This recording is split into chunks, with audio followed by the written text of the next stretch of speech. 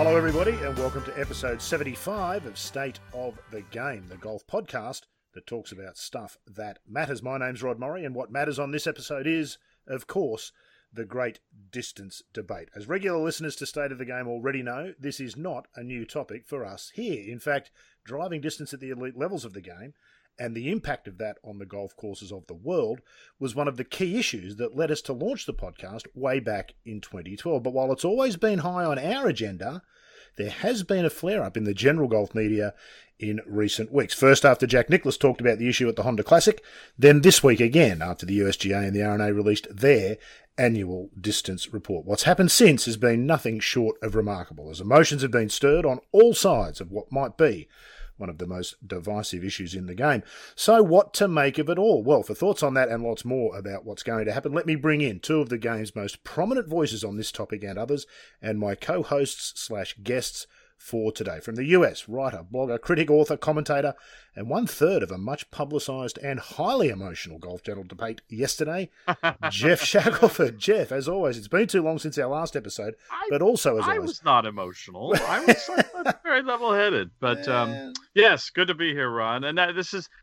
We should note that we generally discuss a drinking game when we do this podcast, but for us, we don't usually record at this late hour when it is a cocktail hour. So I don't know. Should we be, every time we mention the ball? Actually, the whole show's about the ball, so forget that. I haven't got enough beer here for that, Shaq, so we'll just have to exactly. make it would just be nonstop. For every minute that goes by without mentioning the ball, maybe we can have a drink. That'll keep us off the booze. Perfect. No.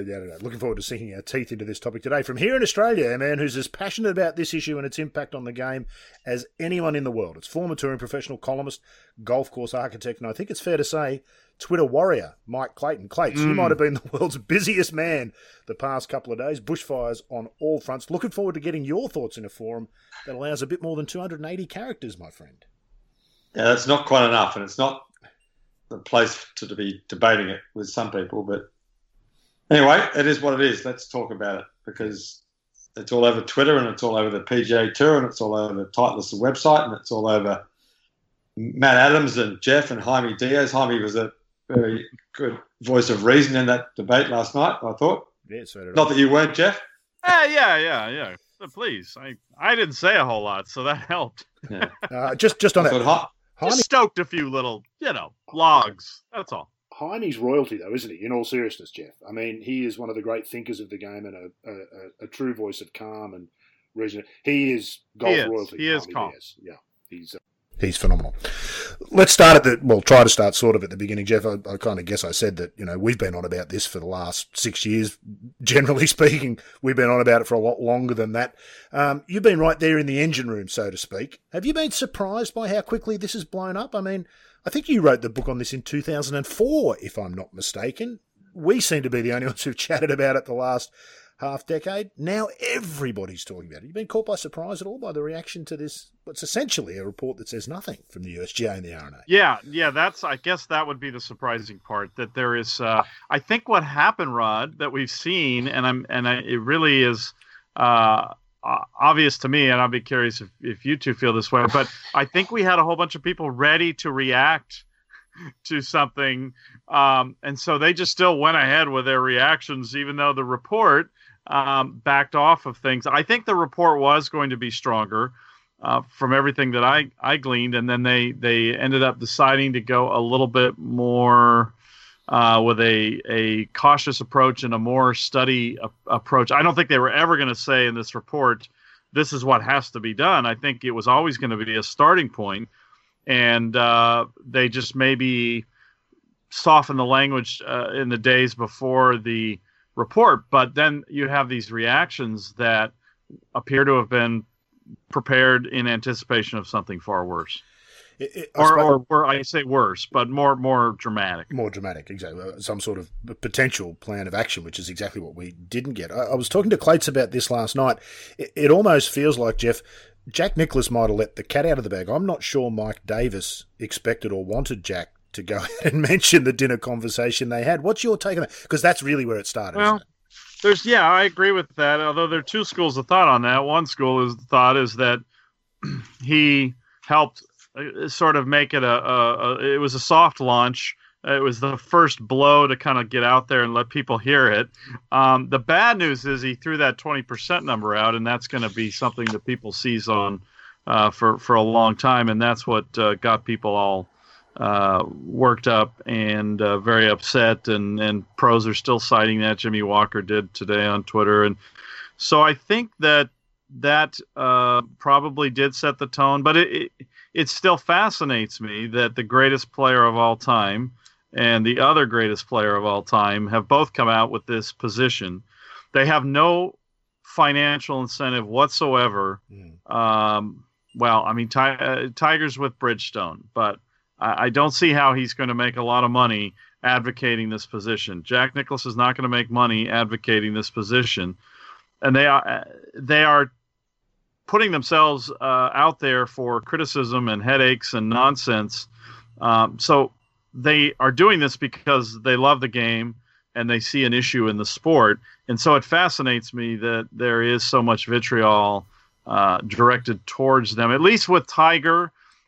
Most of the lunatics who said he spoke out on this because he can't hit the ball any longer anymore, and when he comes back, he's just going to be 50 yards behind everybody. They at least have to go and shut up now because he did lead the field at the Honda in driving distance. Yeah. So. That's interesting. Let's go right at the beginning, Clates, and I want to hear more from you than we normally do on this show, which is generally my fault for not coming to you often enough. Simple question. Why is distance a problem at the top end of the game? Well, for me, it's the scores are a distraction. As Brandel Chambly said the other day on Twitter, look at Merion and Oakmont, and I think Oakland Hills was the other course he quoted. The scores are still high, 1 over par, 1 at Merion, so everything's okay. Which is, well, that might be fine if you want to smother all the great championship courses in the world with the US Open rough. But if you did that at Royal Melbourne or Kingston Heath or St Andrews or Sunningdale or Moorfontein or the National Golf Links or Sandhills, or you destroy the whole element of what those courses are about, which is playing at the sides of the fairways and opening up angles. And so anyone can distort the score and raise the score so a high score wins. So everyone thinks, well, it's okay because the scores are still high. But that's not, I don't think, the debate. The debate is about how the courses play at the top level. And what Bobby Jones and Alister McKenzie and that era thought a true test of a round of golf should include, which was long shot par fours that sometimes were fairway woods, drives and fairway woods, a test of par fours that were long irons and middle irons and short irons, and 3-shot par fives and 2-shot par fives and long 1-shot holes. And that was what they saw as encompassing the elements of a great course. And that was what St Andrews would ask and answer, and Augusta and all the great championship courses. And all that's been thrown out the window and completely distorted by how far the ball goes at the top level. So, and I don't care what the Americans do to their championship courses particularly, but what bothers me is that Australia doesn't have a voice at the table. Kind of does in John Hopkins as the chairman of the board goes to the R&A meetings, but no one's going to listen to what Australia says. And we have a whole bunch of great courses, Kingston Heath, Royal Melbourne, that are holding the Australian Open in 2020, probably the President's Cup next year, that are short golf courses now. And I'd hate to see, as I saw in 1998, Tiger Woods hit a driving 9-iron to the second hole of par 5. Jeff, you were there, I think, where that was a hole that McKenzie designed as a long 2-shot hole, to be reached with a 3-wood or a 4-iron. And it has an utter distortion of what arguably the greatest architect ever wanted, and how Bobby Jones is the most revered figure in American golf ever. How they thought the game should play. And I haven't seen any arguments since that have changed my mind that there's a better way to play the game, and it's certainly not with a drive and a wedge. So I'm not sure. I mean, the thing we need to determine is that if you take 30 yards off Dustin Johnson, or 10%, of course 20% sounds like a good number, and it sounds like the sort of number you would throw off the top of your head because the ball does go so far. But 10%'s fine. But, I've lost my point a bit. But I guess the point you're making, Clates, and this is the point This is what I think. Yeah. The debate gets it feels like there are two types of golfers. There are those who are interested in their own game and equipment and a whole side of the game that doesn't particularly interest me, but that's okay. People are entitled to be that. And those who are in that sort of a camp, they don't see any kind of problem, because the further you hit the ball, the easier it becomes to beat the course, so to speak. Whereas I think where we come from is we're on the side of golf courses, because I think that's what sets the game apart. Yeah. Do you think it's that simple, that they're the kind of black and white camps? If you're interested in the swing and the playing of the game and shooting the score, that the ball going further isn't a problem. But if you're interested in the courses and the challenge that golf can provide, and all the deeper and more nuanced things that come from that, and the enjoyment of that, that's how it feels to me, that it's almost that simple, that black and white. There's two sides there. Yeah, and the accusation is, well, you want to go back to the gutter percher ball, and you want to go and live in the past. When the past was, when we're talking about the past, of course we're not talking about the gutter percher ball or the hickory shaft or the ball that the Spalding dot that Ben Hogan played. We're talking about the Tour Ballata 100, the 1998 ball. This is everything is pre and post the Pro V1 Titleist ball, and people, the RNA quote the distance increases for the last 3 years. They're utterly irrelevant. I mean, the relevant date is the launch of the Pro V, which was 2000. So that's where you've got to look at when the distance question exploded, and it was almost 20 years ago. So But I find it offensive when people belittle those of us who make that comment and throw out the gutta percha and the hickory and all that. The game somehow thrived with those awful clubs, and there was something to that game. The sport we're playing today, got here because people loved that game. So don't be disrespectful to the people of the past. They handed us something, and we have an obligation to have some sort of stewardship, but also some respect for the fact that they enjoyed that version of the game with those clubs.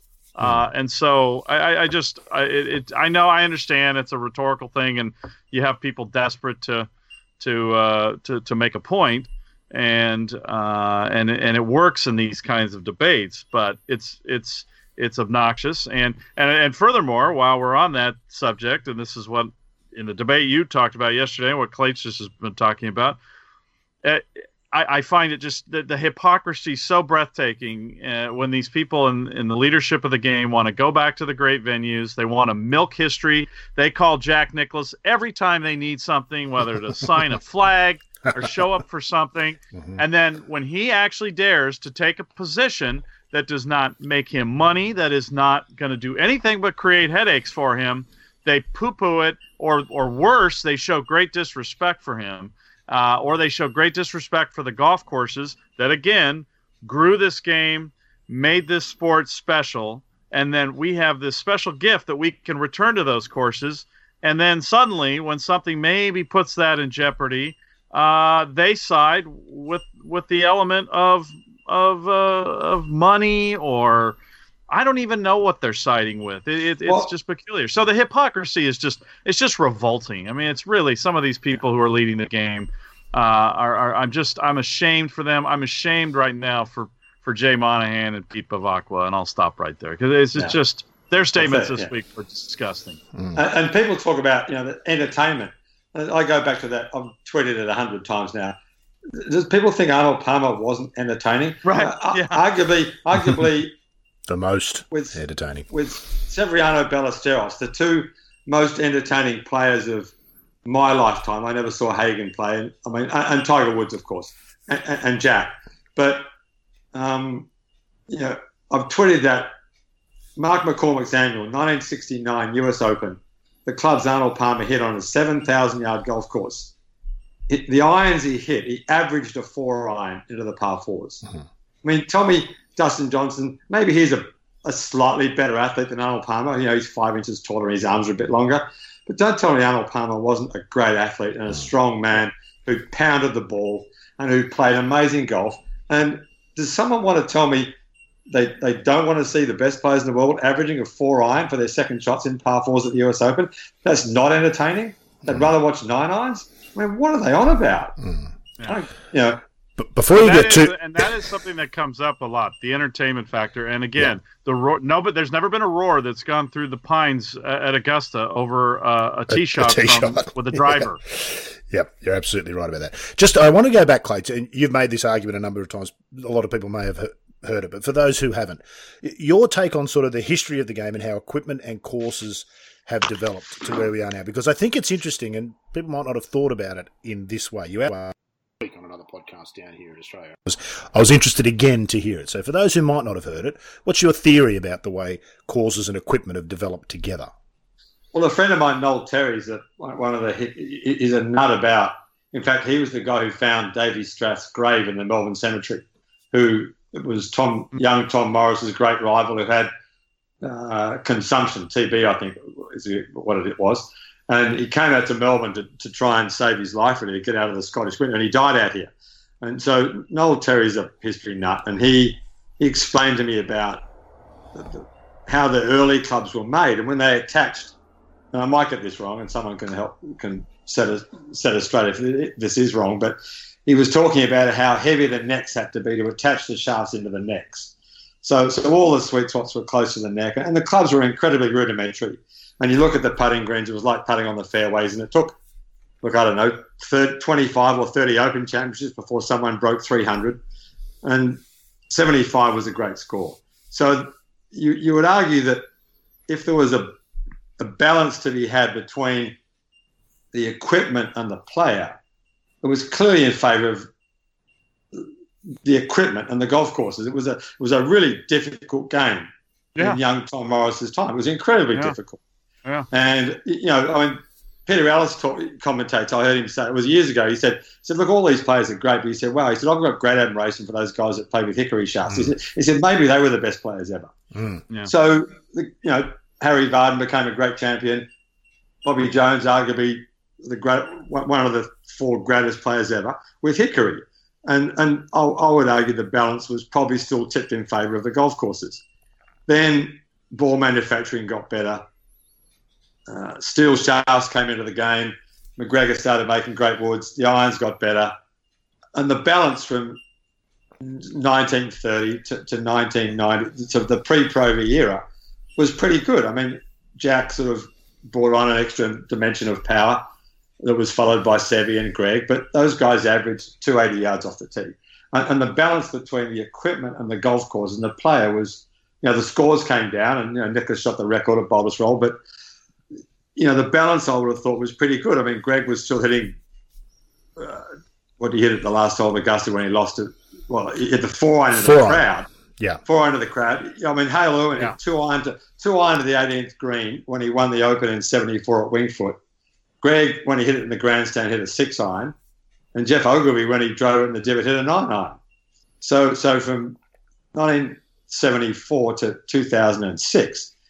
And of course, the conditions may have been different. I don't know what the wind was, but Irwin was hitting a 2-iron to one of the great holes in American golf, and Ogilvy was hitting a 9-iron. So that's how much the game has changed and been distorted. And Jeff would be the first guy to say that the game would be better if they were hitting 2 irons to the 18th green at Wingfoot than 9 irons. So the Pro V came out, the Hybrid Club came out, Roger Cleveland started making great wedges. And then we've got the frying pan head drivers with titanium and graphite shafts, 45 inches long. So now clearly the balance is way in favour of the player. And, and the golf courses are helpless. I mean, Merion's unless you smother Merion in long grass and narrow fairways and long rough around the greens, the course is utterly helpless. And make the greens rock hard, putt them at 13. Then, of course, one over par is going to win. And Brandel Shampoo says, well, that's all okay. Well, Brandel, when they come and play the President's Cup at Royal Melbourne next year with 60-yard wide fairways, and unless the greens are rock hard and 15, every hole there's a double. Well, that's what we have. We have the greens have become the last defense, and that's is there skill in that speed of a green? I don't even know if there is. The firmness maybe, but at those speeds, they're frightening, aren't they? I don't know. Yeah. Nicely. Anyway. Sorry, go on. We might run through some of the arguments we've seen running. I think pretty much all the arguments have now been put up. We'll come to the biggest one that the anti-rollback people will possibly last, because I think it's the most important to think about. Clates has talked. Shaq quite clearly at the end of his little speech was, the ball is not the only contributing factor. So why are we targeting the ball? This is a question that people ask. Clearly the driver heads, the hybrid, as he said, improvements in shafts, and improvements in both and athleticism amongst the players. There's no question Dustin Johnson's body has been built to play golf. Surely he's going to hit it longer. Why are we trying to stop these people from doing that? No, I actually want him to have. I think he deserves more of an advantage for what he brings to the table. He could be the Norman of his generation, of couldn't he? He could be the greatest driver of the ball we've ever seen. Give him equipment that really tested your driving. Absolutely, and he tried briefly to make a case when he was sitting with Tiger, and it was, it's just not his strength to sit there and say it. But you could read between the lines. His point was, I'm actually not getting the benefits that I should compared to what other people get out of the equipment. He wasn't belittling his equipment. What he was saying was there are people who are getting more out of this than I am, and I don't like that. I had a great chat with Adam Scott at Riviera about this, and he's such a gentleman, and he's so humble. He doesn't want to sit there and go, well, I'm still one of the best ball strikers in the world, and I'm getting robbed a little bit. He's not going to say it that way, but I basically said that. Yeah. And it's true. But what's fun is that we are having better players starting to recognize the skill part of the argument. I know that's not what you just asked, but that is something to keep in mind. That's complicating this matter for good players. Might be important too, Shaq. It's very important because we're finally seeing good players actually go, hang on something's not quite right here. I'm not sure I'm enjoying the game, or I'm not sure that this game is as interesting as it should be, or is all this stuff kind of bringing everybody together? There are a lot of different elements that you hear good players starting to realize. So that's fantastic. But yes, to your question, why the ball? The ball is always and brought up because it's, in theory, potentially the easiest thing to control if you are trying to address this problem. My view, I did a post recently on the weekend in regards to a question that Alan Shipnuck got, and I've actually downgraded the ball, and I feel like if you put arrows up and down, that the ball is becoming less of a factor now. And I'd be curious what Clates feels on this, because the more I see of good players, the more it's the combination of fitness, instruction, TrackMan, and melding all of those things together, and the brain power that has been brought to making players better, that is now going to be the next wave of elements that just make distances go crazy. And couple that with young people we now are just about ready to be rid of anybody who grew up the game in fear of the snap hook with the old clubs. Tiger and Phil are the end of that era. The Champions Tour guys obviously still remember little tiny driver heads and quack hooks and weird reactions from clubs. But now the clubs are so well made. The technology is so good. The instruction is so good. Jeff Ogilvy, I mean, we should just have him on to do a show about TrackMan and instruction and how he has some brilliant things to say about the video camera and how awful that was for people of our era.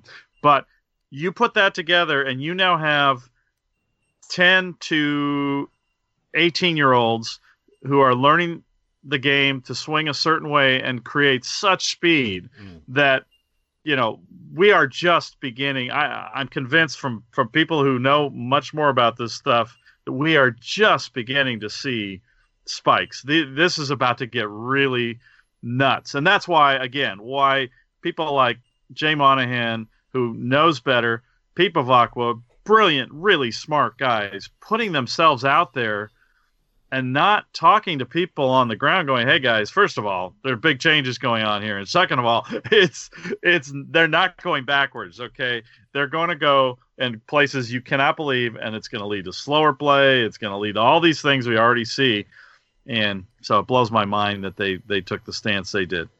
Anyway, but that's why. But back to the ball. The ball, I believe, and I think Clates would agree, seemingly in theory, would be the easiest thing to change to address some of this for the architectural side of the argument. Of all the imperfect solutions facing us, Jeff, it is the simplest, isn't it? Correct. Yeah, they're all imperfect. Right. But it's the easiest. I would love to see a driver head size open. Every time Wally Uline writes to me and mentions that, and nobody mentions the driver head size, and I said, "Well, I always say, I can't wait. I mean, it would be fantastic, by the way, if we held a tournament at Harbortown. Yes. Let's say it's Harbortown, and that week the manufacturers have to provide a driver of a certain size. Mm-hmm. Well, all week it's going to be stories about guys working with their team at fill in the blank." And we made this adjustment, and I've been practicing with it on the side, and you know what? Actually, it's kind of made me a better driver with my bigger driver. But we'll see how it goes this week, and yeah, it would be utterly fascinating. And none of those people want to help make it happen. No. Sorry, Clates. So, two things. The first thing that listened to Jeff was surely the shorter the ball goes, the more difficult the ball is to play with, the greater the advantage the best players have. Now, my question, and I'm just asking the question, those guys are the ones that get paid the most by the manufacturers. So has their silence been bought by the manufacturers will be my first question. My second question was, I was tweeting with a tour player this morning, and he sent me a tweet saying, I've heard the head TaylorMade guy say he hopes guys start hitting at 400 plus. He said, how disgusting is that? I almost threw up when I heard it. So, and my point back to him was, which goes to your point, Jeff, about TrackMan, about instruction, about 10-year-old kids who they know they're going to have to be smashed as if they want to succeed at the highest level of the game. Yeah. Is that what happens we all remember when John Daly came out at Crooked Stick and did what he did, and the world was utterly astounded at what happened there. Now, Daly was a 295 hitter probably on average. He was certainly 10 or 15 yards longer than Greg, maybe even 300. So now it's probably 20 yards longer on average.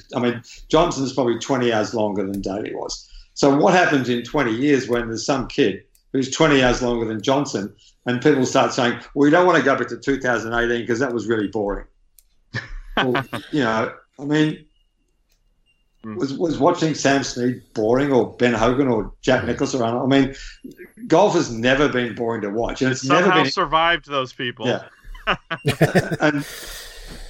And once a guy, I remember watching Norman and Seve and Nicklaus and Watson blast the ball, and everybody who saw those tee shots were in awe of how far they went. Now that it goes 30 yards longer, can anybody really tell the difference? Once you see a beautiful, powerful swing with great speed, the ball crushed out of the middle of the club with a beautiful flight, does it really matter if it goes 280 or 320? Can anyone really tell the difference? What about the sound, Clates? I'd love to do. I think sound. The sound is. The sound. I think we've discussed this. It'd be great to do a focus group. Yeah. On the difference between those two. Yeah. It's interesting. 280 and 320. Well, and let's be honest, on television, even with the Pro Tracer, it really makes absolutely no difference because distance is only relative in golf. Long doesn't win. Longer wins. So if we decide to set long at 200, 220 is longer, you have an advantage. You change the numbers from 2 to 3 to 4. It doesn't change the basic concept. Clates, you're in a unique position to talk about this. You've made a living playing the game for 2.5 decades, which is a staggering feat, which people don't give the credit that it's due. My wife might dispute that, but anyway, go on. Yeah, you were, and you still play. Well, you played in the program today. You still play professionally. You were around when the change came. The 2000 solid core ball, Pro V1, whatever you want to call it, change came. What were your observations of both? Well, in fact, let's go back a bit. The titanium big-headed drivers, and then the ball not long after. That was really the upshot. That's where the two big spikes. What were your observations?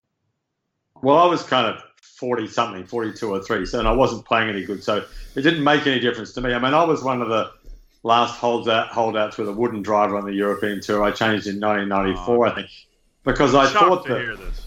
Yeah, because When I tried playing with that small-headed tailor-made driver, which some guys could hit, I thought it was a disgusting club. And you look at it now, it's a almost an unusable club when you look at it now. Because what it did for me was, if I hit it in the neck, instead of starting left and cutting back, it went straight left. If I hit it in the toe, instead of starting right and hooking, it went straight right. I mean, I couldn't use the thing at all. So I was a fringe career-ended tour player when the Pro V came out. So I certainly didn't gain anything from it because I couldn't hit the ball far enough to get anything from it. Which is the other question is, I mean, Brad Klein, I think, was tweeting out the other day that you've got to swing the thing at 115 miles an hour to get anything out of it anyway. So I never saw the increase. And guys like Andrew Coulthard was a good example. Ryder Cup player, 1999, played against Tiger. You know, a nice player, played like John Vandervelde. When the new ball came out, he got nothing out of it and his career was over. Yet other guys got huge spikes in their distance out of it. So it affected different players differently. But all I saw was, you know, I saw Tiger Woods emerge and play that President's Cup in 1998. And I saw within 2 or 3 years, which were the relevant years in this debate, you know, great courses like Kingston Heath and Royal Melbourne and Victoria and Metropolitan, all the great sandbelt courses, play so much shorter. And the test be, in my eyes, so much less interesting. Give me an example, Close. What did Greg Norman hit into? You picked the hole at Kingston Heath in his heyday. Well, and what did Nicholas Colsaerts hit into that at the World Cup last year? Well, Norman, when he won the Open at Kingston Heath in 1995, well, it's not fair because it was into the wind. You know, I mean, he hit a 5-iron into 15, 160-yard putt, a beautiful low 5-iron through the wind to about 15. It was a great shot, about 15 feet with a 5-iron, 160 yards. So 17 was into the wind. So, but he must have hit 2 or 3 iron over the hill, blanched it over the hill. John Moran drove it on top of the hill in the World Cup. John Moran could see that green. I mean, that was a par 5 when Mackenzie built it. He drove it 60 yards off the green. But I remember the 1979 Australian Open, and in fairness, it was Poa fairways, not Santa Ana fairways, which is a old 18 tee at Metropolitan. There's a new tee 40 yards back now. So it's a hole I've played my whole life. It's 400 metres long. And I was on the tee. I watched Greg's, you know, when Greg smashed a drive. He had a driver 5-iron. You know, I played with Lucas Michel the other day off the same tee, and Short was downwind with the Santa Ana fairway. He drove it 70 metres from the front of the green. So, not a 5-iron. I mean, Graham Marsh, I think, in that same Open, who finished shot behind. Greg 3-putted the last. Jack Newton won. Graham Marsh in that Open had a driver forward onto the 18th green. So Marshy was driver forward. Greg was driver 5-iron. And now the whole, if they putt up that tee now, in every professional event with no wind, every player, it's a drive and a wedge. 400 metres for those in the US, and now it's about 440 odd yards, roughly 10%. Yeah. That's about the 440 odd yards, which is considered a sort of a medium length par 4 in this day and age, isn't it, Shaq? Why isn't John Rahm driving it to the top of the hill on 17 at Kingston Heath just entertaining, and why don't we grumpy old men get over ourselves, Jeff Shackelford? Why is that a bad thing? Why do we not like it? Oh, sometimes it's wildly entertaining when a player takes a risk and reward. You know, I still remain fascinated that people were offended when Dustin Johnson took a chance on that last hole at Glen. The place where they played the water. Yeah, and Spieth had to go down the right. And I had a lot of people say, well, there you go. There's the problem. I went, well, no, that's actually exciting. He took a risk and was rewarded with a flip wedge.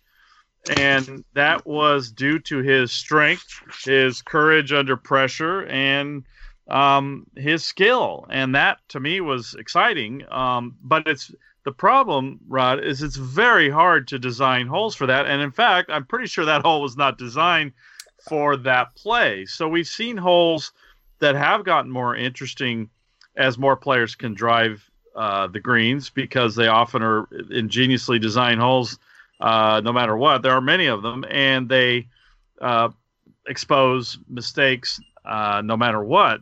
However, it is so difficult to design those really great strategic holes, and there are so few in golf that really, truly are fascinating to watch somebody play. And so that's kind of at the core of what those of us like Clates and I who take the point of view on this from the architecture point of view, not the scoring or all the other stuff, or wanting to see the companies fail, all that nonsense that's thrown at us. It's all about the architecture and wanting to see players face some of the same kind of decisions that they used to have to face, and that somehow managed to build this game into a sport that people love. And arguably, to your point, Jeff, the most dangerous holes now in Melbourne, not to make double bogeys, well, even double bogeys, but the most dangerous holes and the holes that have become way more interesting in this era with this ball are the 300-yard par fours. The 10th at Royal Melbourne, the 3rd at Kingston Heath, the 15th at Victoria, the 4th at Woodlands. There's a whole bunch of them in Melbourne. Now those holes are temptingly within reach. So now they're way more dangerous. So, Jeff, when you're out for the President's Cup next year, the most interesting hole to watch is the 10th on the West Course at Royal Melbourne. It's a 270-yard par 4, dead over the back, no good right, guns left, and you've got to hit the perfect shot to get on the green. But they can all reach it with a 3-wood. So, that hole is more interesting now than in 1978, when the only guy driving at the green was Ballesteros, and it was amazing to watch. Greg Norman, Graham Marsh, Hale Irwin, Ben Crenshaw, everyone else, 2-iron up the fairway, wedge on the green. Yeah. Now it's much more dangerous. Yeah. Well, you go to the next hole, the great 11th hole on the West Course at Royal Melbourne, where I watched Seve hit 4-irons and 5-irons into the green. Beautiful long. I can still see a 4-iron hit from right behind 978. It's the most beautiful high soft 4-iron. I watched David Micheluzzi, who lost the final of the Australian Amateur this year, play a tournament there last year, in January of last year, drive a wedge. No appreciable wind help, drive a wedge. On 11, the dogleg left round the corner. On 11. He drove it over the tree on the corner. I mean, and it wasn't even a big wedge. And then, of course, he goes to the next hole, which the members play as a par 5, which is ludicrous. It's a 435-metre par 5, and he hit 3-wood pitch. It's just pitching wedge. I mean, it was a 120-yard pitch, but it's just so that's missed my point that the great holes which are not hard to design, and I hate them when they just use the default option was put a lake by the side of the green. Yeah. The 15th at Victoria, the 10th at Royal Melbourne, probably the 12th at Pine Valley, Jeff, or the 7th at Sandhills. I'm trying to think of, the second hole at the National Golf Links, the 10th at Riviera, yeah. All those great little the 10th at Merion, those great little confusing holes that what do I do now? And of course, the extra element that's been added is, well, now I can drive it on, so that's an extra element into what I do. They're the only holes that have been advantaged. Yeah. I seem to recall just on that, Clates, on a side, I'm fairly certain, did Dustin Johnson not make a 7 at the 10th at Royal Melbourne West during the last President's Cup there? I think he hit it over the back with a driving iron. I think he hit it over the green and never got back up the hill. No. He had 2 or 3 goes at it and just picked his ball up. Yeah. Of course, that's the great danger of going at that green. Unless you hit the perfect shot, it goes over the back and you've got no chance. Well, you've got some chance to make 3 from over the back, but you've got a much better chance of making 3 from 70 yards on the fairway. Yeah. Jeff, we're talking about the 0.001%, and this is a point that those in the other camp, so I'll declare it publicly. I think we're all pro rollback. I think that may be obvious to those who are listening. So let's call it the other camp. Those on the other side of the debate say we're only talking about the 0.001%. Why would you change the game for the 0.001%, Jeff? Is that not a reasonable question? What are we talking about? Well, that's why I've been for bifurcation in a tournament ball or a tournament spec. I would love it if the driver head was in the discussion too, but I don't think it seems realistic.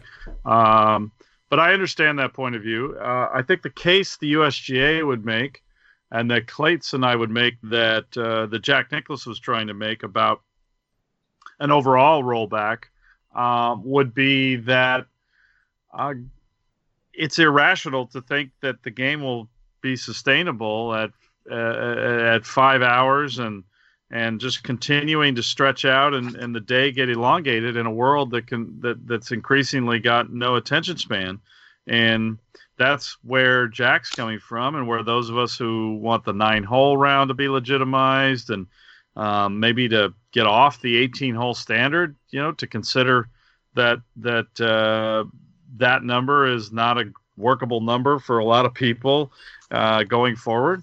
So there are cases to be made that a reduction in distance would allow. Of course, you then have to deal with the explanation that there is no law in the world that prevents a golf course from taking the tee markers and placing them forward.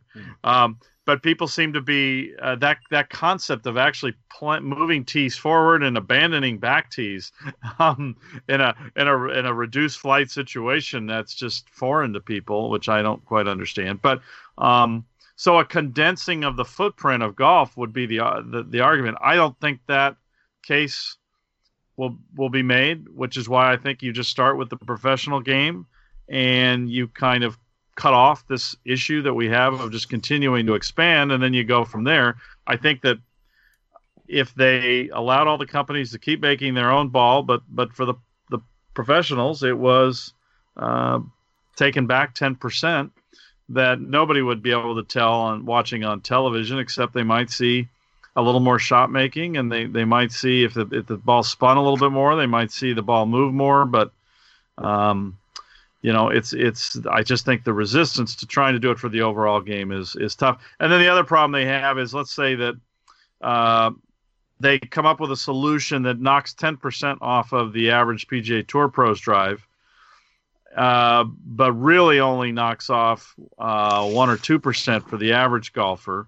Then they'll have to kind of deal with the messy fact that of saying, well, these guys are getting a whole lot more benefit from this stuff than the average person, which I know some people view that as embarrassing or scandalous. That, well, it's just common sense. They're professionals, and the equipment and the technology is designed for them. So big deal that they get more of a benefit. The problem is that the governing bodies got outsmarted on that. We'll talk about the politics of some of this shortly. Clates, it seems to me that talking about the 0.001% and changing the game because of them, it feels like the game is constantly changed because of the 0.001%. Is it not? Courses are lengthened because of the 0.001%. New courses that are built to cater for the 0.001%. Should they ever visit the place, I feel like that impact is not a one-way thing. That I feel like professional golf has impacted the rest of us in every facet of the game. There are a few points. I mean, green speeds they've certainly gotten faster as a way to combat.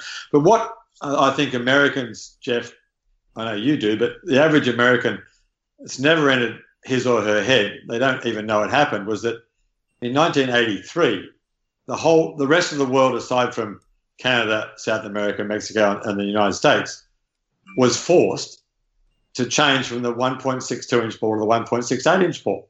And they weighed the same. So the small ball went, for the best players, 25 yards further. So there's a precedent for taking in inverted commas 25 yards off everybody. In theory, that didn't happen because the average woman who hit the ball 140 yards didn't lose 25 yards. She might have lost, arguably the big ball was easier to hit because it was bigger. It was certainly easier to get in the air with a 3-iron, which was what they were all using back then. So the whole world has already dealt with this issue of losing distance, and the world moved on. No one gave up golf. And, I think it seems to me that America is more obsessed than most other countries with, because that's where the marketing and the advertising has all come from. It's all about selling distance. It's all about selling hope to the average player that this latest new thing is going to give you 25 yards. And if the latest new thing had given us all 25 extra yards, everyone would be hitting it literally 100 yards longer. It's 4 times in the last 25 years there's been an innovation that's added 25 yards. But, of course, it hasn't had, to the average player, it's almost added nothing. And, I was talking about Mackenzie, something very drastic ought to have been done years ago. Golf courses are becoming far too long. Now, that argument gets twisted around by the anti-rollback people and the ball manufacturers saying, look, they've been saying the same thing. You know, Mackenzie was saying that in 1930, so nothing's changed. And in a sense, that's true. But Mackenzie he could see what was coming. And you know, he said there's no limit to science. And he said, leave room behind tees because you're going to have to move tees back when the ball starts going further. But his point, Jeff, about slow play was 20 years ago, so this is 1910, we played 3 rounds of golf in a day and considered we had taken an interminably long time if we took more than 2 hours to play a round. Wow. Today, it not infrequently takes over 3 hours. I mean, oh my God, does everyone wish for a 3-hour round is a fantasy now. So all those people who think the game's dying, people are giving up golf, well, perhaps they should consider that it used to be played in 3 hours and now it's played in 5. It takes too long, it's too hard. Well, you know, perhaps Mackenzie wasn't the dumbest bloke ever to grace a golf course. No. I mean, I think he was he built arguably the greatest courses in the world. Certainly his generation, Simpson, Colt, Ross, Tillinghast, left the greatest series of golf courses that arguably, I think, Jeff, you can make the argument that there are some guys out there now working, Bill Cord, Gil Hans, Tom Doak, who are leaving the same legacy. But Mackenzie and those guys left an incredible legacy, and they understood the game, they understood how the game worked, how it was best played. Mackenzie wrote about why people gave up golf, and they got bored with it because they weren't playing a real course. They were playing an excuse for a golf course. It was just an excuse to sock a ball around. So, you know, to disregard what these guys were writing and saying and thinking and building it's a grave danger to the game. But, you know, because of, well, really, you know, is that how dumbed down the debate gets? You know, Jimmy Walker, don't take out 20 yards. I mean, really? Yeah. I mean, I'll guarantee you Jimmy Walker's never read The Spirit of St Andrews or your book, or your book, The Future of Golf, which is just as important. They've never read books. They've never thought about what the other side is saying, and they just, you know, and I still think, you know, these guys are owned and bought by the manufacturing companies or company, I should say, who, you know, want the status quo to remain. And as the anonymous tour pro who said to me this morning, you know, I heard a TaylorMade guy say he wants the ball to go 400 yards. Well, you know, at what point do you stand on the first hole when the President's Cup and you've got to wait till the green's cleared? Well, the 5-hour round will be a 7-hour round if that happens. I mean, you know, here was Mackenzie, but going crazy about rounds that were taking more than 3 hours. Now 5 hours is the norm. Well, when the TaylorMade guy gets his way and the ball's going 400 yards, then how long is it going to take to play golf? Yeah, well, let's not go there. Two things. Fantastic to hear you ranting, Clates. It's one of my favourite things in the world. I could listen to it forever and, in fact, have. Let's come back to Jeff. It seems to me that one of the big whacking sticks of the anti-rollback is going to be exactly what Clates just talked about there, and Jimmy Walker's already been out saying it, as has Lucas Glover. Jeff Shackelford, Mike Clayton, Rod Murray, and anybody else who favours a rollback want to take 20 yards off you, the amateur golfer. Yeah. I want to take your guns away. Oh, wait, I didn't go there. Sorry. No, you really shouldn't have. Talk to that a little bit, and who is really suggesting that? Well, is anybody suggesting that? Yeah, I mean, one company. This is not I just did a blog post. Titleist is the only one that's putting a position out and always has. By the way, I would urge you to read their talking points. I got them in my email, and I eventually just didn't want to read them. I knew I already several people were putting them out on Twitter as their own ideas, which was embarrassing for them. But when I actually sat down and read them, I was actually very comforted by the fact, and I wrote this in my blog post, that the new CEO has taken a very different tone on this than Wally Uline. And I think it's alarming that his tone is actually a more respectful, calm. I don't agree with some of the points and I refuted them, but his tone is so much more respectable than what came out of Ponte Vedra and Palm Beach from the PGAs. And so I was encouraged by that. However, they get people riled up, and they have a view that these bodies are out to take your distance from you, and it works. It makes sense, It just people politics of believe fear it. is simple, isn't it, Jeff? It's the easiest of all political things to run. It's sure, fear. sure. And it's a little bit amateurish. What have they got to lose, Jeff? What have the manufacturers got to lose? Why are they afraid? And it certainly seems afraid of the notion of a rollback. What really will or could happen? What is it that they think will happen? Do they think people will stop playing golf and ergo stop buying golf balls? I guess they believe that, at least in the golf ball portion of things, that if the ball no longer, the newest ball no longer is seen as something that will give them more distance, that, I don't know, people will just buy the old ball. I don't understand the argument, first of all, because they're making the case, and they did in these talking points, that distance is flat. Well, they introduced a new ball last year. Sorry. So a ball that was billed as longer. Longer, that's right. So I don't, they hard, kind of, you're telling us in your ads that the ball goes longer, and I believe it does, by the way. But we all, Shaq, all know, don't we? As golf consumers, we know that every time we go and buy the Kool-Aid that is longer, or supposed to be longer, we know, do we not? That we're not necessarily being told the truth. I mean, there's lies, damn lies, and statistics. You can make anything provable should you so desire in this kind of area. But we all as golfers know, do we not? We've been buying the new longer ball and driver for the last 20 years. I don't know. They're not longer. They're doing some pretty impressive innovation, which we're seeing in the results, not in the numbers that are put out and by the various groups that seem to all say nothing's changing. But I'm seeing results from people and hearing of results. But to the Titleist point and their point, which Jack Nicklaus refuted, I have never understood it. I will never grasp it for the life of me. They are the most respected ball maker. They make the best ball. They make in the United States, at least the ones that are sold here in the United States and in North America. They're beautifully made. They're consistently made. They make a great product. If tomorrow it was announced that the ball spec must change in this way and that way and whatever it is that is designated to be a conforming ball, they would continue to be the leader.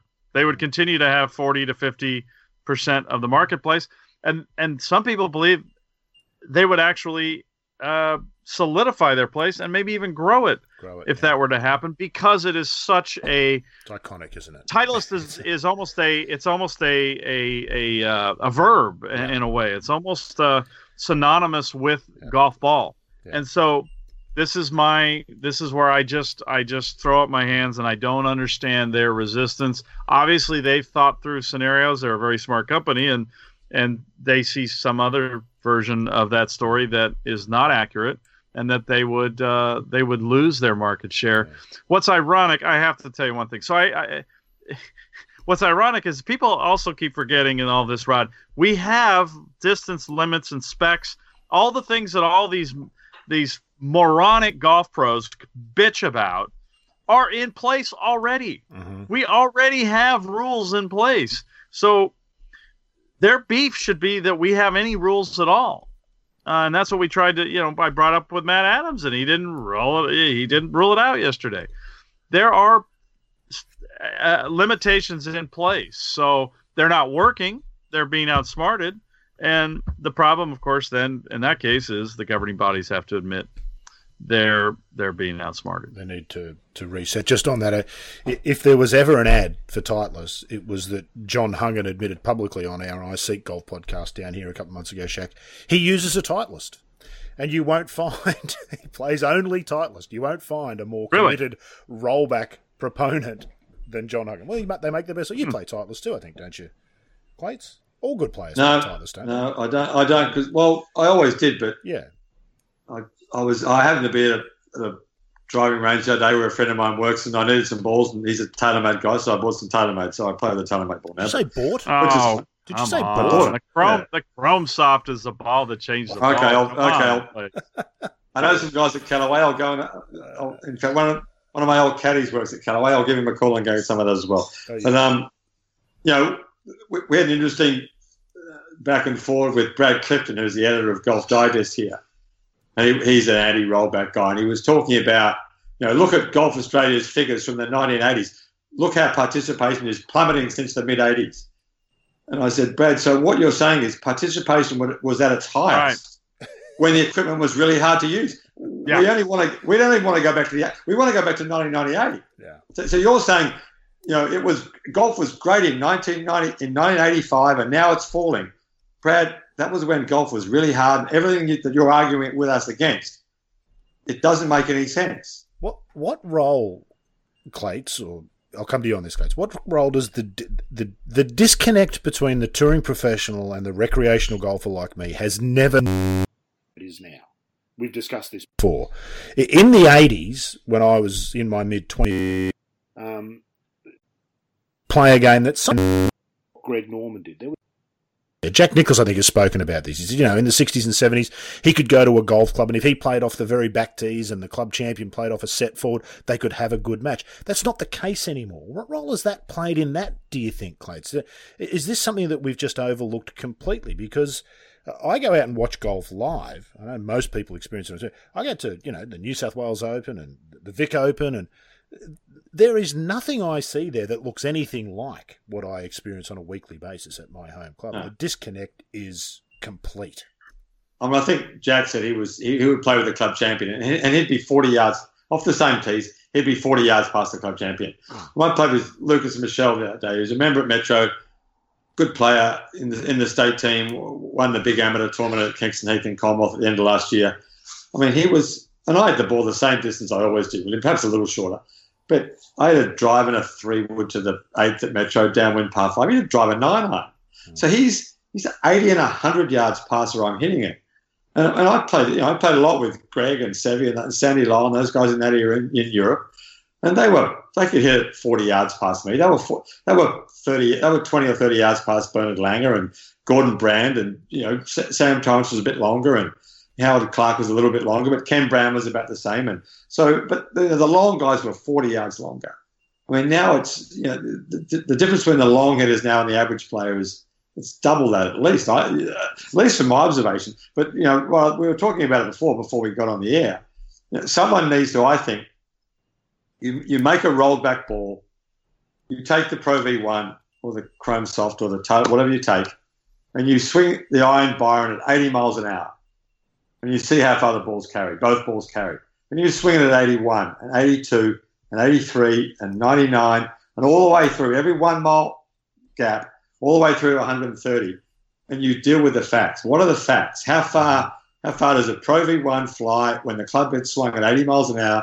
And how far does a rollback ball fly when it's swung at 80 miles an hour? And you go at 1 mile an hour all the way through to 130, and you write the numbers down.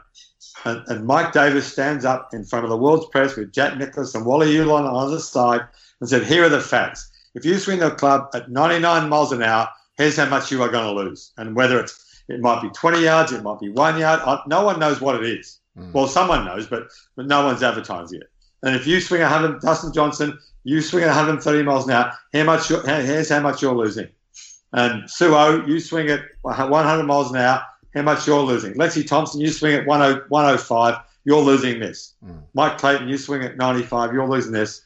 My mother-in-law, who swings at 60, you're picking up yardage because we can make a ball that actually goes further for you. Yeah.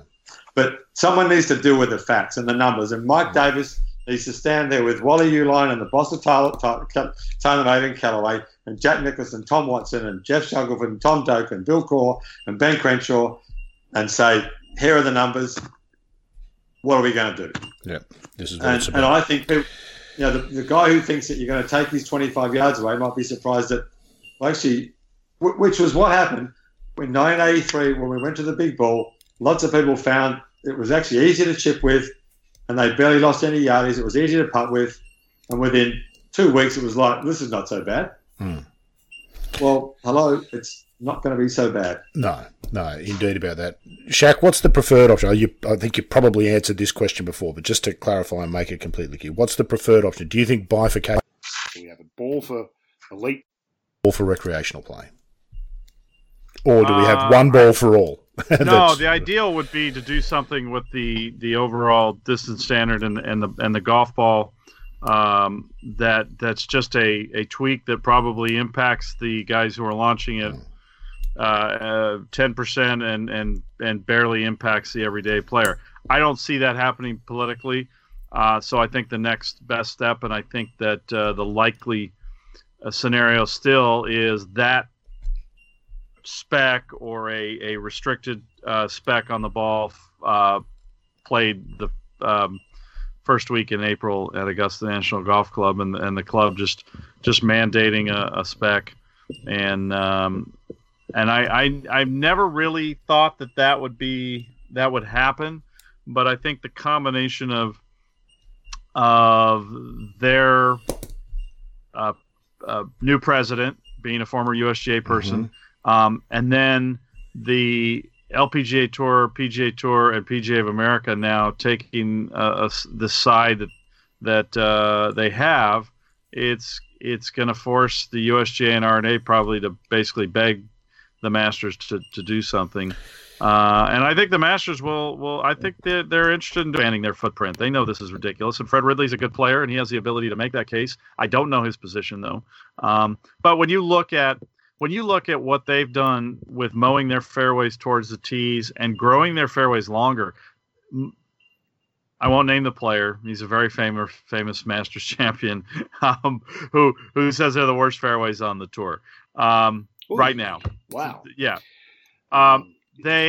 Those fairways cannot be enjoyable for the members to be hitting shots off of this into the grain grass. The first time I ever went there, the entire place, Rod, was like a putting green.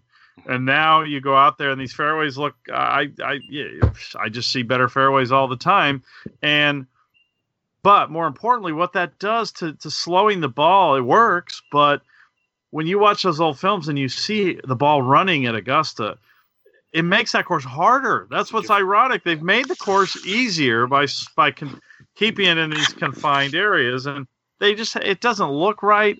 It doesn't play right, and it has to be something they look at and just say that why are we? This is ridiculous. And then you look at their course, and they have two sets of tees, which that's their thing, and the difference between their Masters tees and the members tees are just they're incredible, and they have to be looking at that and just saying this is silly. So I would love to see a Masters ball that is just a little bit different than the current ball. It spins a little bit more and probably goes.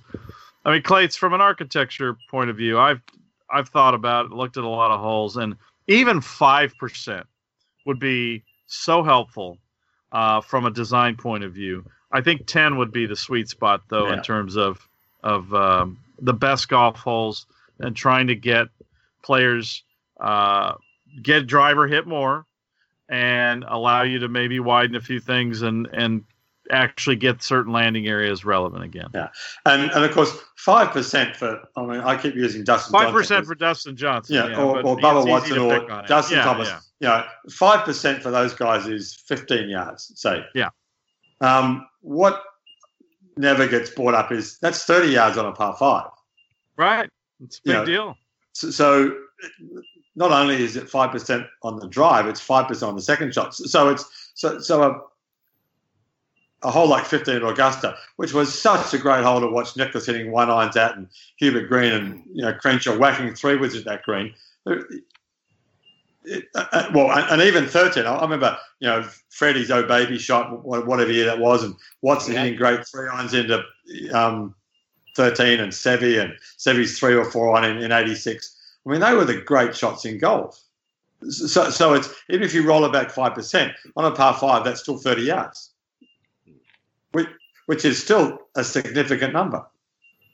So, still probably not quite enough, but I mean, Nicklaus's point was, in fact, there was a bloke who was a mortgage broker who follows me on Twitter, lives in America. He said, "We'll start it." He said, "Made it, Clates. You've made it. The mortgage brokers are following it." He made the mortgage broker's point. He said, Nicholas's point was okay. He said start at 20 as an ambit claim and work down from that. Yeah. He said if you start at 10, they'll work you down to 5. Start at 20 and work it down to 10. Pragmatic. Yeah, I love that. That's so pragmatic, which begs the question, Shaq, we'll have to start to wrap it up. What will happen? Now, I note that the word you used in that now famous, infamous Golf Channel debate yesterday was chaos. How will we navigate through this without the game being damaged? There is a very real danger of the game being damaged over the next 6 to 12 months, isn't there, with this debate? How do we navigate through without that happening? I think at the end of the day, are we all on the same page? Those who work in the industry generally love the game, don't they? Do we all want the game to survive better through this than what we're entering? Well, of course. That's the reason that we're making this case. We're not making the case because we profit or it's fun to argue on Twitter with people about it. We're doing it because we think it's the right thing for the sport. So, absolutely. So what will happen, Shaq? What's your prediction? It's going to be ugly. They're going to bicker a lot internally, I'm afraid, for another year. And I think what I had hoped with the report was that it would be a little bit stronger, and it would lay out the groundwork for they would acknowledge the joint statement of principles. The line in the sand has been crossed.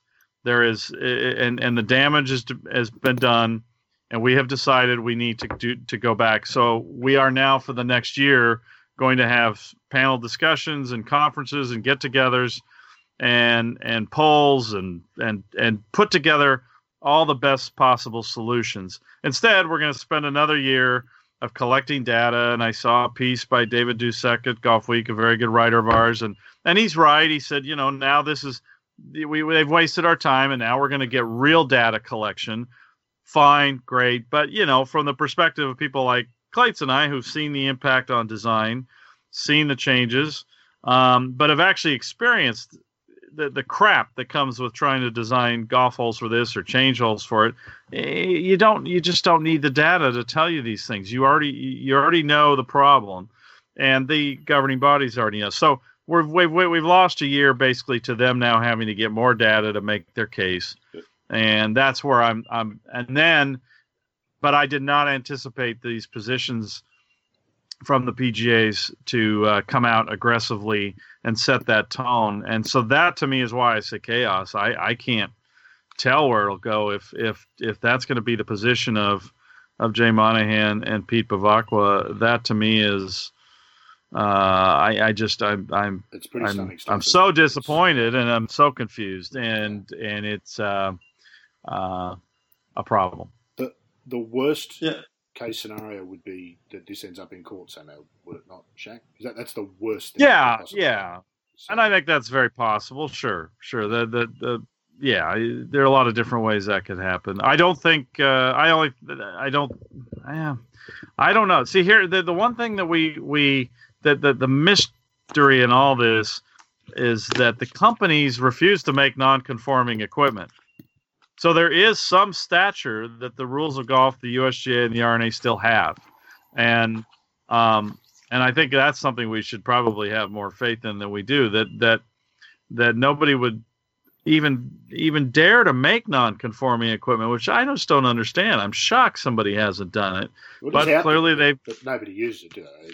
You can buy non-conforming balls if you really want to. Yeah. Well, Japan's rife with. We know that amateur game in Japan is rife with it, sort of recreational golf.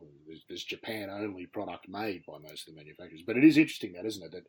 And golf is much better served by the system. Well, there was one very famous Japanese player who, when he played in America, drove the same distance as Greg Norman, and when they went to Japan, he drove 30 yards faster by complete coincidence.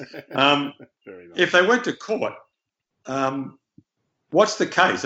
John Hopkins, as the chairman of the board of Golf Australia, said, well, all the manufacturers got into the business knowing who made the rules.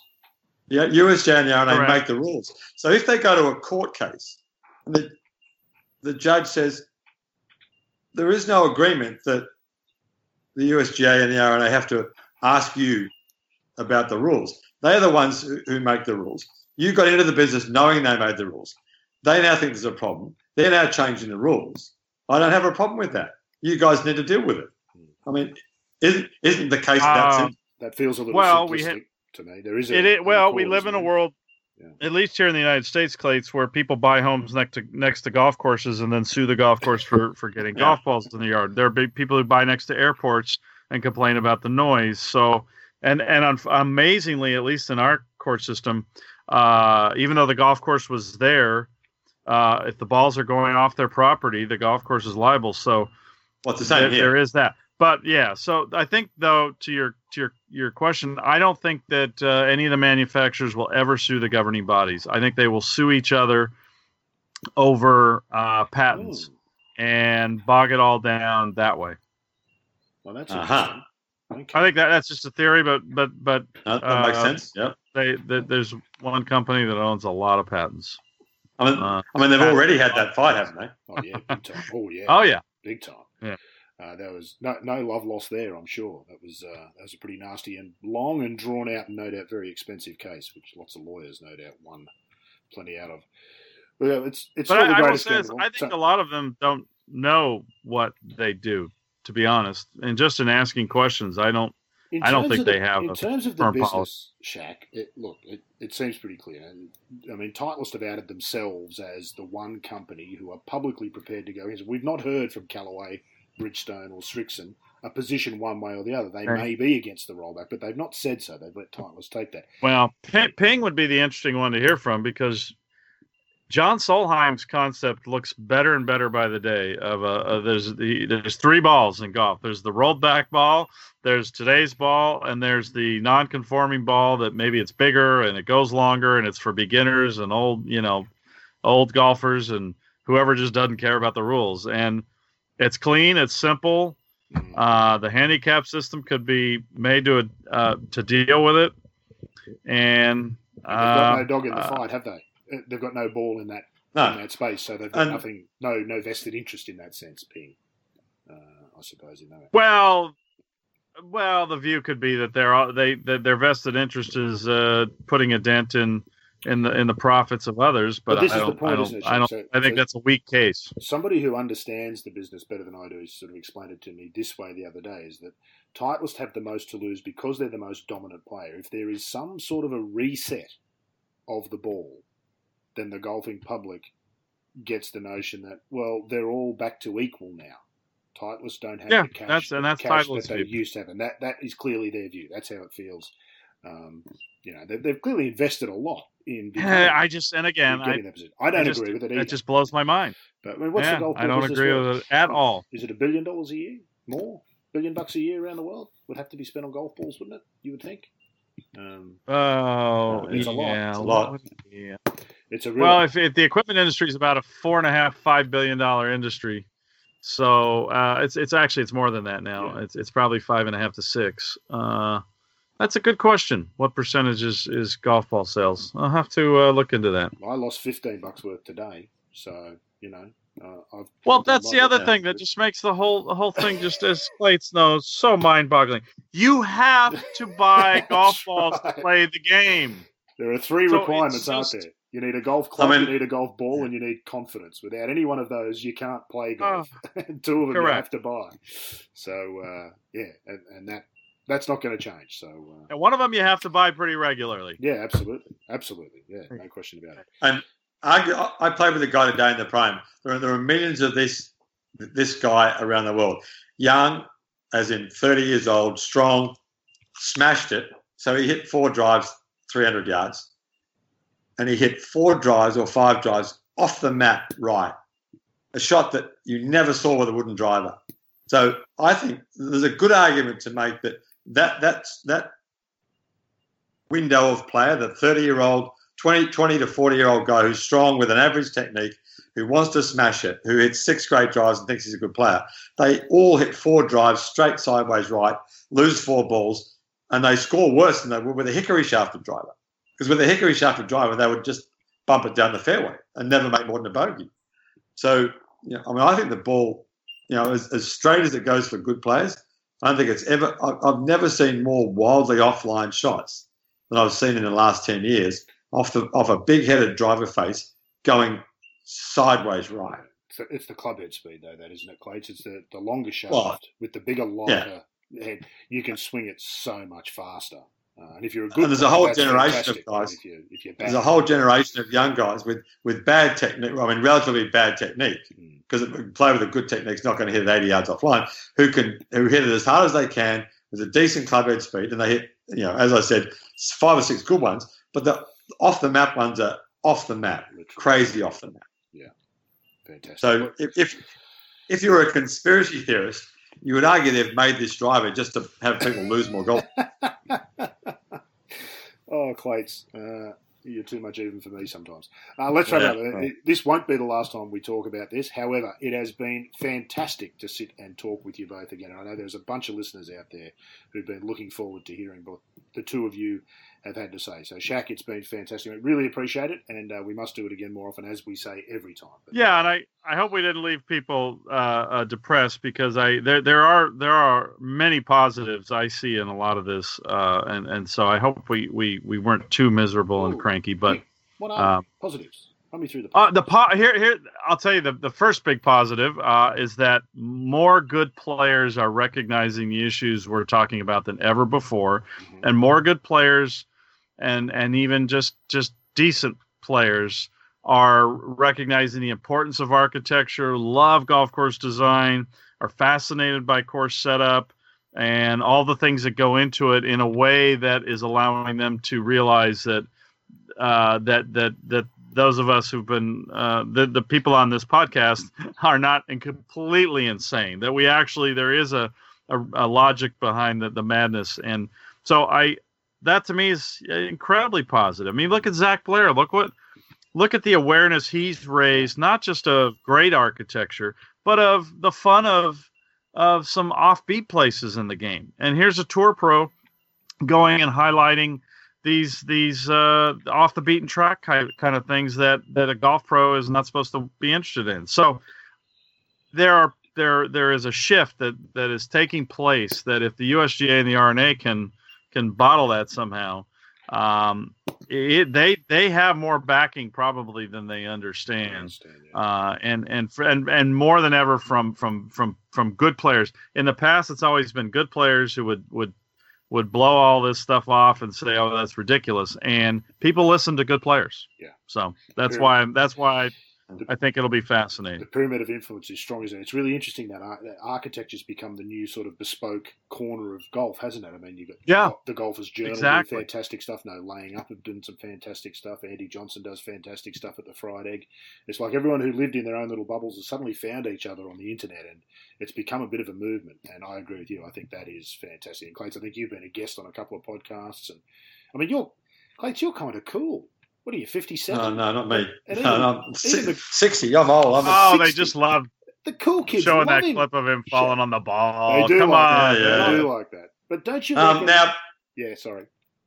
Funny you mentioned Zach Blair. I think we've got him on next week, hopefully, Jeff and Rod. Have we organised that yet? Well, when you say we, don't you mean you? You're the one who's got his phone number and been texting with him.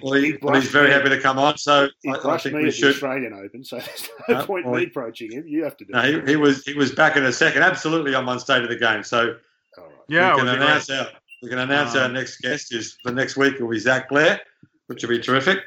So he can throw his iron into the fire. Outstanding. So, Shaq, you're on notice. You need to find some time. I'm on notice. I'll be in Orlando, but we'll figure out something to. That works well. Early morning here is afternoon. That's good for us. Orlando will early morning is what? Yeah. Early morning here is afternoon. Yeah. It's nicer. The Masters for us finishes at about 9 a.m. Shaq. Okay. Yeah. So we'll figure it out. Yeah, we'll figure it out. It'll be great. Been great to chat to you both today. Won't be the last time we talk about it. All right. Sure, but thank you, Shaq. Great to have your time. Thank you, Rod. And Clates, always terrific to have your time. Thank you, Rod. Hopefully it made some sense. Made plenty of sense, mate. I think there's a lot of people out there who will be listening and rewinding and listening again, which should be terrific. That's it for episode 75 of State of the Game. Sounds like episode 76 is coming around much quicker than 75 did. Looking forward to that. Looking forward to your company then also here on State of the Game. State of the Game is a Talk and Golf production. Theme music, Writer's Retreat, provided by Lloyd Cole. Visit www.lloydcole.com for more information. For more golf podcasts, log on to www.talkandgolf.com.